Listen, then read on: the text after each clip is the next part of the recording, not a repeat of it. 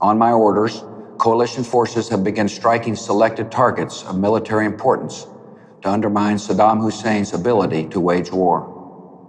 These are opening stages of what will be a broad and concerted campaign. More than 35. I'm Brett Brendel, U.S. Army 1st Armored Division veteran, Iraq 03 to 04. I'm proud of my service. I'm proud of the people I served with. It's been difficult as we came back to realize, and if you've actually kept yourself in the know, to realize the circumstances. We sent so many men to be injured, and not just physically, but mentally. The peace of a troubled world and the hopes of an oppressed people now depend on you. That trust is well placed. This is Brett Brendel, U.S. Army veteran, father of 4, husband to my wife, Ella. When I was about 5 years old, my dad moved us out to Woodstock, Illinois. It's out to the country to kind of give us that country upbringing. I went to the local schools for elementary school and middle school, and then went to Woodstock High School, enlisted in the Army right after I got out. Graduated in May, and I think I shipped out in July. The reason I joined the military, I think, my family had a long history in the military. Someone served in almost every conflict since World War I. Specifically, my grandfather was a World War II veteran and a highly decorated veteran. He was won the Silver Star and the Purple Heart with oak leaf clusters. So growing up with his stories and that kind of heritage motivated me to go into the service. My father was also in the service. Like I said, it's been in the family tradition.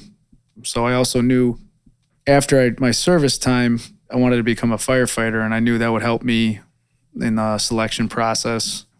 I signed up in July of 2001. I spent a month in reception. If anybody knows, when they come to basic training, you're supposed to sit in reception for maybe a week before you get assigned to your basic training company. And we sat there for a month. They put us in like this demothballed old barracks on Fort Knox and had 200 guys running around with one roll of toilet paper between all of them. So it was freaking chaos from the get-go. So finally, when we got assigned to our company, it was late August. I think is the first or second week, you start to qualify on your rifle. So that's when 9/11 happened, is actually when the day I was qualifying on my rifle. I kind of knew something was up because we're sitting on this rifle range and you got 100 guys, probably 80% have never fired a weapon in their life. You're talking about I would think as far as drill sergeants go, this would probably be one of the most nerve-wracking times because you got very green soldiers and you're already putting rifles in their hands. I noticed like on the whole firing line, there was like 2 drill sergeants for like 50 guys. I remember looking at a guy and go, something's up, dude. Where are all the drill sergeants? And I walked around the back of the pavilion and I kind of stuck my head around and they were all sitting in Humvees listening to radios. And they had like these real somber looks on their faces. Now, vast majority of these guys, because my MOS was 19 kilo. I was an M1 Abrams crewman. So, tank guy. So almost all my drill sergeants were Desert Storm vets. These guys were actual combat veterans, and I saw the looks on their faces. I'm like, man, something's really going down. And then they called us, the company commander showed up and informed us that, at 9 a.m. this morning, 2 planes struck the World Trade Centers. And as of now, I think at that time they had collapsed too. He was like, if anybody has family from New York, we will allow you guys phone privileges tonight because at this point we're in the red phase. So you're like, you don't get shit. I'll be damned if every guy had a relative in New York, So I graduated on December 7th, which is anniversary of Pearl Harbor. So that was kind of when they did the presentation, they added a whole thing on the big screen for that. But at this point, Afghanistan had already kicked off, had been going. And basically what they were telling us was, you guys aren't going to go anywhere. They're not bringing tanks to Afghanistan. Obviously, they watched how the Russians got decimated during the Afghan war. Tanks were sitting ducks. It's a very mountainous region. I mean, very few roads, easy for ambushes, that kind of stuff. They're like, yeah, we're not sending you guys there. So we were kind of like, well, here's the war when I'm in, and I'm not even going to go. So you get to pick if you wanted to go stateside, or at this time, 2001, we still had armor divisions in Germany. So I wanted to go to Europe, so I chose Germany. I fly out, arrive in Ramstein, and I'm getting stationed in Friedberg, Germany, the same post where Elvis was stationed. But it was like tragic because I show up when I land. I'm in Germany. The first time I got to a phone, I was able to call home and tell my family that I had arrived. They told me that my cousin had been murdered. I hit the ground there, and it's a whole stressful environment already because you're in the military again. You're out of basic training, which when you go into your real unit, it's like basic training's way different. Even the craziest guys can kind of be controlled there because you just got you locked down. Now you're in your unit now, and it's almost like a job. It's like a 9 to 5 during the week, and then you can do whatever the hell you want. So it's almost like college. You're already thinking like, man, who am I going to meet? I didn't have anyone from my basic unit, actually, I think, going to my post with me. There was some guys that were going to Germany, but I don't think any of them were getting stationed with me in my unit. So I was like, I'm going to be all by myself. And the first time I called home, I'm like, let me talk to somebody. And they tell me that my cousin had been killed. I think that's a big thing with any veteran when they return is it's like time stands still. When you leave, you've gone across the world. You've lived in a foreign country, especially if you're in a place where at a time there was actual real hostilities going on. When you experience all these things, you survive all these things, you come back and your buddies are, at the same house, drinking the same shit, talking to the same people, complaining about the same crap. And you've had this unbelievable life-changing experience on the most hardcore level as far as, the things you were doing. There's very few professions that come anything close to the intensity and just the constant threat of living on an impending doom. I think that's what I tell people the most. It's not during the actual direct actions where you're feeling the most nerves. I mean, it's almost you go into a robotics trance during these events and you're really relying on your training. It's when you come back and you have time to think about and try to process what just happened and what possibly could happen is the next operation you go.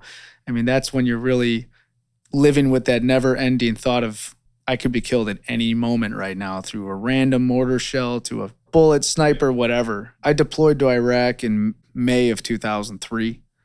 So I think the war had kicked off about 2 months prior to that. So we were the first large unit that was coming into the country to replace Third ID that had made the push up from Kuwait. I think we got there about 2 weeks after they pulled the big Saddam statue down on TV. So everything's still fresh. All that crap's everywhere. Blown up vehicles are everywhere. We drove from Kuwait up to Baghdad, which I think it took us 36 hours or something. I don't know. It was awful. We arrive into Baghdad at night and there's like a thunderstorm and it's pouring rain. And this is a place we realized you're not going to see rain basically for the rest of the year. And here we are the first day and we're just getting drenched. It was crazy. And then we pull up to the meeting place where the unit was going to get together and then divide up to go to their selected FOBs that they were going to go to and replace whatever guys were there. If you look up it on TV, it's like called the Cross Swords Monument. And it's basically a parade field that Saddam would always do those military parades on. And at either end, there's two gigantic hands coming out of the ground holding huge swords that go up into the sky. I mean, they're gigantic and they're like actual molds of Saddam's hands. These hands are like the size of school buses. They're huge. There's big, huge cargo nets hanging off the hilt of each sword that's just filled with thousands and thousands of helmets from dead Iranian soldiers taken from the Iran-Iraq war that was in the 80s. So when the vehicles would come, they would, quote, roll over the heads of their enemies is how they kind of looked at it. So I remember popping out of my hatch, and the first thing I see is these gigantic swords looming above me, and then lightning exploding behind it, like lighting them up. It was like Count Dracula shit, dude. Like, where am I? It's surrounded by a man-made lake on 3 sides, and it's a large underground complex, which is the reason why they picked it, because it was almost impervious to indirect fire. Huge concrete slabs with carports under. You could park in the majority of our vehicles underground, basically. So they really like this thing. Very ornate. Like the entire driveway of this thing, which was probably close to a half a mile, was all polished granite. I mean, it was extremely expensive when Saddam had this thing made. My primary job was a tank guy, but I ended up getting assigned to a headquarters company primarily with the S2 division, which was the military intelligence guys, because they would have these armored vehicles that they were, supposed to carry them in, and they would need a tank crewman to drive the thing for them. Some tankers will get assigned off to different areas outside of tank brigades and tank battalions. I had a very unique experience in Iraq because I was basically a combat guy in a traditional non-combat unit. I was allowed to volunteer myself out to all these different units that needed people. If the psychological operations guys needed security details, I'd go with them. If anybody needed convoy security, I went with them. Anybody, when the scouts would go out and they had a seat open, they wanted an extra gun, I'd go with the scouts. So it was like I was just jumping all over the place. The brigade commander, which was a full-bird colonel, gunner, I don't know what happened to him. Something happened to him, and his slot opened. So anytime the brigade commander would leave, I would gun for him. So I went to all of these Saddam's palaces. I went to all these different task force operations that my unit wasn't a part of, but I ended up becoming part of just because of the circumstances I was in. The most trying moments you have, you can't really narrow it down to, it's hard to say because just living there is a trying moment. You're always on edge. People don't realize to live your life 24/7 for almost a year and a half on a continuous heightened sense of awareness. There is no relaxing. Even when you're quote unquote relaxed, you're not relaxed.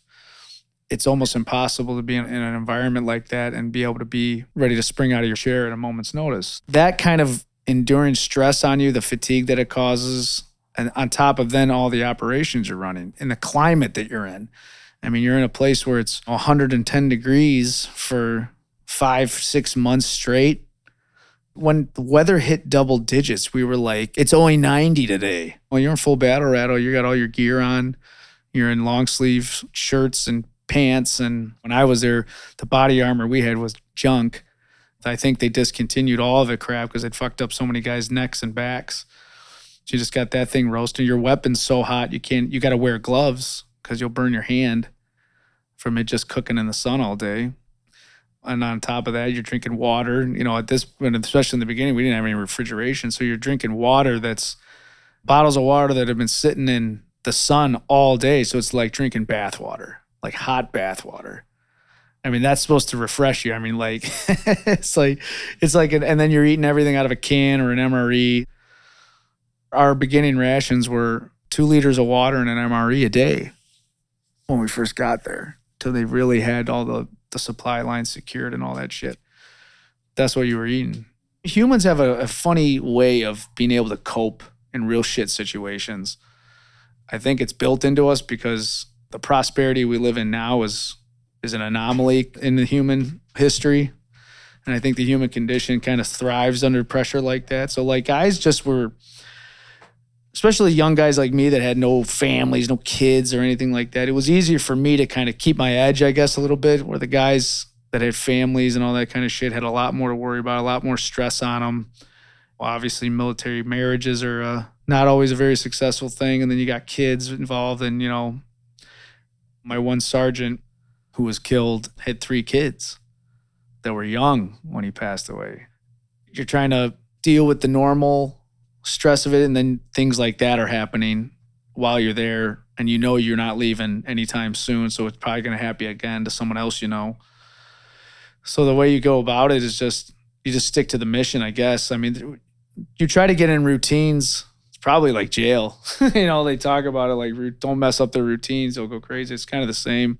Almost every contact I was in was some kind of ambush or IED or something like that. It was very rare over the course of deployments to do continuous offensive operations. A lot of what we were doing was maintaining what we had. We were in Adamiyah in Baghdad, which if anybody knows that Adamiyah was one of the strongest supporting parts of the city for Saddam. And that was actually the last place, that part of the city was the last place he made a public appearance before he went underground. So Adamiyah, where the heavy Ba'ath Party people lived, when you moved into some of these neighborhoods, if the houses got nicer, it got more dangerous. because you knew these were the houses. These are the people that lost it all when Saddam got kicked out. You know, the slums were always the slums, but these nice places, this is where the hardcore guys that were most pissed off were living. We're walking down a street that had walls, you know, like 6-foot walls on either side. A lot of these places, anyone sees been in the city, the Iraqis build a wall around all their property. And on the top, a lot of the times they'll break glass. They'll put like wet cement, they'll break glass. They'll put broken glass on the top of it so you could guys try to climb over, you shred your hands. It's like a little security thing they do. But we're walking down probably the only lit street in Baghdad. We got 6-foot walls on either side. And the reason we were going there, we're stopping here was my buddy Dave Markline. He wanted to see, he actually had like about a week or two prior to that had been struck with an IED in that exact road, and his passenger was the command sergeant major of the brigade, was killed. Command sergeant major Cook. He didn't have much memory of what had happened. Like he said, this guy had suffered a traumatic brain injury and he was already back on the street on patrols. This is the kind of dude this guy is. So he wanted to see actually where it happened. So it was kind of like on our route. So that, you know, our lieutenant was like, all right, we'll check it out. We saw as we're walking, we see the crater where it was. We're like, holy shit. Realizing that how lucky he was, you know, that he made it out of that one. And then as soon as we see it, we're like, all right, let's move out. We move about not even 100 yards down from that. And out of the corner of my eye, I just see a fireball. Literally just see a fireball, and then a blast goes off. And what we could assume is because we had came down that street earlier, that had been put into the sidewalk. That's what they would do a lot of times to disguise these things. They'd actually embed them in the curbs or try to hide them. They blew this IED, and then we had guys coming on the rooftops and started just pouring machine gun fire on both sides of us. They got us like in a crossfire. We can't go left or right because the walls are holding us in. And all we had for cover really was these real skinny light poles. So all of us, I think there's like 9 of us, start cutting loose and engaging all these guys that are firing on us. About, I don't know, probably a couple blocks down the street where was our gun trucks. So what they do is like our trucks would drop us off and do these foot patrols, and we'd go through these areas, and then they would meet us at a rendezvous point. We'd load up and then we'd go back to the base. So they were sitting down in an area waiting for us, and they heard this shit kick off. Dave's got the radio, and Dave's calling for gun truck support. And we have this lieutenant just completely freaked out and did not want to come get us. My roommate from Germany who was there with us, Gabe Garcia, is screaming at the lieutenant, sir, they're calling they need help, they need help. And he's like, no, we're staying here. Like, he freaked out. The guy was not just petrified. He was not going to leave. You hear this gun battle coming down the street. Gabe kicks the driver and says, F this guy, leave him, let's go. And he takes off in the second, because there was 3 gun trucks. The second gun truck sees Gabe leave, so they say, screw this. They follow him. Now he's alone, freaks out and tells the driver to follow the trucks. At this point, we've started to tactically retreat out of this area because we're basically in a kill zone. And we needed to get back to one of these side streets. So we're kind of like leapfrogging each other. Guys are opening fire. As the other guys move, they set, call you out. So you run and they open fire. You know, you're just kind of leaping each other like this, keeping suppression fire going. So we duck into this side street. And just then I see Gabe come zipping down right in the middle of where this whole battle was happening. And he flies by us. I see him up in a gun turret. And we scream, Gabe, you know, as he runs by. Like, he sees us. And this kid he had driving was like his first day out, I think, on the street. And this kid, I watch him power slide a freaking Humvee and then come racing over and drill the median and just fucking like off-road jump the median with Gabe hanging on the gun turret. Pulls up and he just yells, get in. We've been here now 12 months. So we're coming to the end. They had moved us out of the Martyrs Monument and they moved us onto Baghdad International Airport. Basically, they're moving you there because they're preparing to get rid of you. So we went from, when we first got there, like effing animals. You had no showers. You had no toilets. I mean, you were burning. You had to have a detail every morning to burn shit, your own shit. You're washing your clothes in a bucket of water. You're showering with like an old 5-gallon big water can. You dump it on your head. You soap up, you dump it on your head, and that's your shower. I went 17 days without a shower one time. We had moved inside. I think after 8 months, they finally fixed an air conditioner. So you had some air conditioning in this building. We get moved to the Baghdad International Airport, and they're giving every 2 guys a trailer, like an air-conditioned trailer to sleep in with a bed, which was like a bed, dude. Like you've been sleeping on these army cots, foam pad that you bought for it. Now you're in a bed and they're like, okay, we're getting ready. So when you're doing this stuff, you're going out with, you call it right seat riding. You're going out with the unit that's going to replace you and you're going into your area of operation. You're kind of showing them the ropes. So, over here, watch out over here. This guy's a dirtbag. Don't talk, don't trust him. They hit us here before. So, you're giving everything, you're basically telling them everything. They were asking, what is the main thing guys should concentrate on? I'm like, look, I'm not a medic. And I basically have fell into this role here because we don't even have one. So, because I used to carry a big aid pack on me and I used to hang with the brigade surgeon, used to teach me how to do all this stuff, IVs and all this combat lifesaver stuff, but well beyond what was taught in that class. And I was actually using it almost every day. I had at least 40 casualties. I think I treated everything from IED wounds to gunshots to kid cut his finger. He'd come up to me on the street, you bandage it up, whatever. So I tell him, man, make sure the guys know that stuff because they'll actually come into play. So they're like, all right, great. Gave me a coin, all this. You get these coins in the Army. They fly back and we're all I think we're 12 days out. We're packing up Connexes, which were like these big metal shipping containers you see on ships. Everything's packed up. All the tanks and vehicles were put on trucks and sent down to the port. You're 12 days from flying.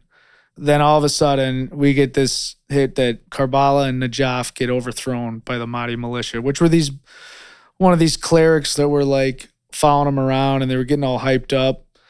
And there was thousands of them, they were all armed. And it was right in Sadr City, which was right by our FOB. So it was our area. These two cities get overrun. All their police are killed. Whatever coalition forces were there are now neutralized. In Karbala, there was the Polish detachment there, and they got completely pushed into their FOB, and they weren't going anywhere. They were doing I don't even think they were allowed to do any offensive operations. So they were just basically trapped in their FOB. So they weren't going to obviously send these brand new units that came in. Our unit was probably the most battle hardened that was in that area. So they divided us up and said, this unit or this part of the brigade is going to Karbala to retake Karbala, and this part's going into Najaf. So with 12 days out, they ended up extended us another 3 months. And down in Karbala, this was some of the worst fighting that everyone had seen since the beginning. Because a lot of the times we were just running around dodging the IEDs and doing the occasional get pockets of resistance and you'd be able to get rid of it. But this was like a full-blown insurgency now that we're wearing uniforms and had set up OPs and all this kind of shit in these cities. So like it was a big deal when we went down there. That 90-day extension ended. When I got back to Germany, I only had 2 weeks left on my contract and I could get out. It was crazy because you redeployed. And now within 2 weeks, I was back in civilian life again. And I mean, that was a major shock to the system. I still had uniforms that still had bloodstains on it that were with me. And I'm looking at them, crazy. So when I came home, I always knew what my plan was going to be was to start testing for the fire department. By the grace of God, luckily, I tested for my local department. I was able to get a part-time gig there. They were sending me through all my schools, my firefighter 2, my EMT, my paramedic, to get these, other licenses. And I'm working part-time. And obviously I was having a lot of trouble kind of readjusting. It was still so fresh. I mean, realizing back then in 2004 that we would still be there for over a decade longer. Every single day, all I ever saw was stuff on Iraq. You end up just sitting there watching this shit over and over again, wondering if you've made the right decision, wondering because some of your friends are going to make a career, some of them still had time and they were probably going to deploy again. And now you knew they weren't going to deploy with you. You weren't going to be there to watch their back. They weren't there to watch your back. And it's like, this is the hardest thing I think for veterans when they come back is knowing that even with friends they've known their whole lives, when you hook up with them again and you're kind of just sitting there like at a party or something, and you're just looking at everybody and listening to everybody bitch and moan about trivial shit. And you're sitting there and all you're telling yourself is there's not a single person in this room that would die for me. There's not one person here that would lay it on the line to save my ass.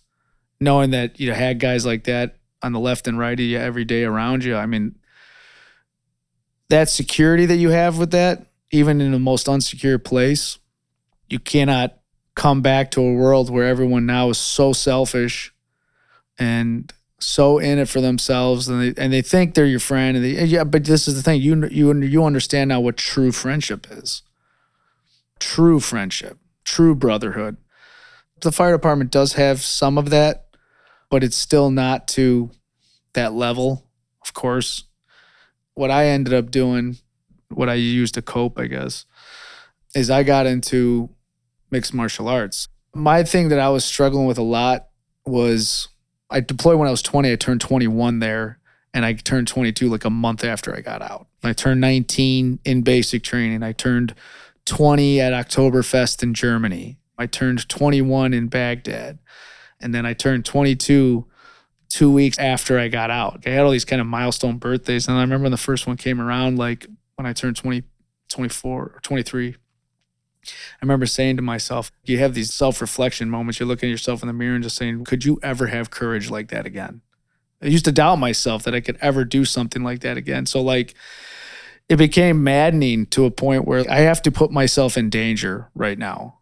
I have to do something now that gets my adrenaline pumping, and it's like even like the fire department I was at, there was some calls that were crazy, but it's not the same. I don't want to explain it, but it's like that impending doom, that threat of harm. I needed to have that again. So like, all right, I'm gonna try this cage fighting shit. So I'd been a lifelong martial artist since I was like third grade. I had some training, but it wasn't the same. So I was like, I knew I got to do this right. Found a gym, trained for a year, every day, 5 days a week. I was training while going through paramedic school, all this shit. I'm working. I'm just trying to keep my life completely filled with shit to do and not sit around and be one of these poor bastards that ends up sitting on a bar stool for the rest of his life. I didn't want to go down that route, but I knew I had to be doing something. Otherwise, I was going to be self-destructive. So when I had my first fight, and I remember coming out, making the walk, and just telling myself, go forward, trying to hype myself up, realizing as I got, further into my fight career, I guess, I realized I didn't need to be all pissed off to crack somebody. But at that time, it was like the same kind of feeling. You're getting that hyped up, heightened sense of awareness. The blood's pumping. You get the tunnel vision of your focus. This is the kind of shit that happens. When that door clanked behind me for the first time, I knew this was. I was like, this is it. This is what I needed. I needed to feel fear. I needed to feel a threat. And then I had this guy in front of me that I could basically go at and release everything I'd been feeling with no consequences. I've always recommended it for veterans to get into some kind of competitive martial arts, jiu-jitsu, MMA, if you want to do it all, or if you just want to focus on jiu-jitsu or something. I mean, this kind of stuff. Because these are guys who are actually, when you're training with these guys, especially in a fight gym, more so in a fight gym than just a jiu-jitsu gym, but I mean, these are guys you're bleeding with again. You're training, you're all trying to be tough guys. You're all trying to be the best, but you need each other to get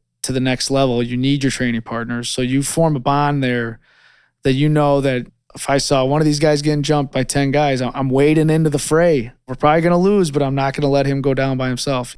That guy's helped me with my last 6 fights, sparring with me, training with me. These are real brothers, kind of like, what they talk about with the gladiators back in Rome, the brotherhood that they had.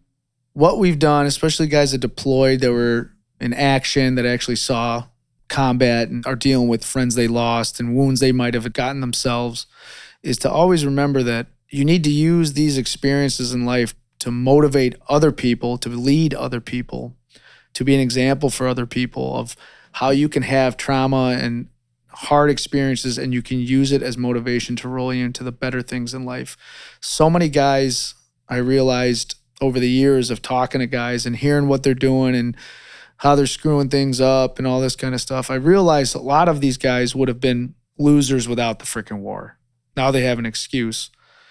I always say, if you come back from something like that, it's your obligation to lead as best a life as you could possibly achieve.